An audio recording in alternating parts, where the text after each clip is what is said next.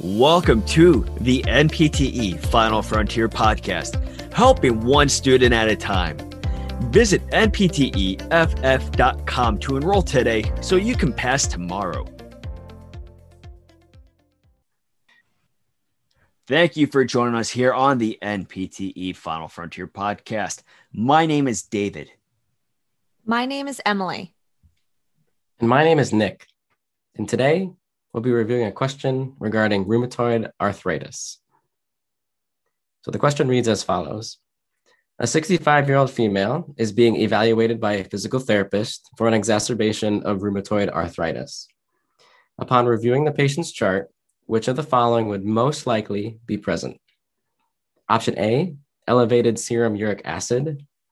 Option B, decreased regulation of iron absorption. Option C, osteomalacia, or option D, elevated white blood cells. All right, so before David and Emily review the answer options, we should quickly review that rheumatoid arthritis, or we can just say RA at this point, can be considered a systemic inflammatory pathology with periods of active disease and remission. RA may typically present with articular and extra-articular findings, along with various body systems possibly being affected as well. Essentially, what the question is asking us is when the therapist reviews the patient's chart, which option would be most correlated with the presence of RA? Let's look at option A. Option A is an elevated serum uric acid. An elevated serum uric acid is found in primary gout. This is the manifestation of an inherited inborn error of purine metabolism characterized by an elevated serum uric acid, hyperuricemia. Excess uric acid in blood can result in the formation of tiny uric acid crystals that collect in the joints, triggering a painful inflammatory response. Since this is found in primary gout, we can eliminate this option. Option B is a lack of regulation of iron absorption.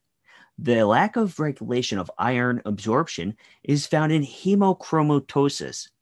The cardinal defect in hemochromatosis is the lack of regulation of iron absorption, but the exact mechanism is unknown. The intestinal tract absorbs more iron than is required, thus producing an excess with progressive tissue damage in parenchymal organs from iron retention. Since this is involving hemochromatosis, we can eliminate this. Option C is osteomalacia. Osteomalacia is a condition characterized by an individual's bone softening due to a vitamin D deficiency. This results in an ineffective mineralization of the bone matrix, which leads to a reduction in bone formation. Vitamin D deficiency can be caused by a number of things, which include lack of exposure to ultraviolet rays, inadequate diet intake, increased catabolism of vitamin D, renal tubular defects, or a pathologically reduced number of vitamin D receptor sites in the tissue. Based on this description of osteomalacia and the question involving RA, option C can now be ruled out. Option D is elevated white blood cells, or WBC, which can be referred to as leukocytes. White blood cells are an extremely important component of your immune system because they help to identify and fight off infections. A normal white blood cell count ranges from 4,000 to 10,000 cells. An elevated WBC count can be indicative of a variety of conditions, including but not limited to infections, inflammation, trauma, pregnancy, asthma, and cancer. White blood cells are one of the laboratory values that are commonly used to help diagnose and manage RA.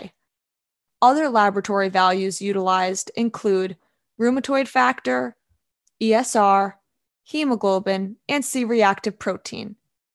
Based on this description of causes for elevated white blood cells, it can now be determined that option D is the correct answer.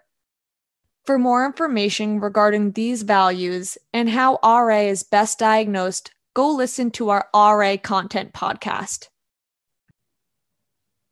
Now that you understand RA, here's a quote from Maya Angelou. Nothing will work unless you do. You must stay determined and disciplined, warriors. Make the sacrifices in order to make your dream a reality. Go get it. You are powerful. You are strong. You are a final frontier warrior, and you will pass. Are you looking to join a Facebook group dedicated to students who are from the Philippines? Well, Final Frontier has you covered. Join facebook.com/groups/MPTEFF Philippines. Thank you very much for listening. For more information on NPTE Final Frontier, please visit npteff.com. You can also check us out on all of our other social media platforms, such as Facebook, Instagram, and Twitter. We hope this episode discussing a question in relation to RA was helpful, and we look forward to you joining us here next time for the NPTE Final Frontier podcast. Thank you.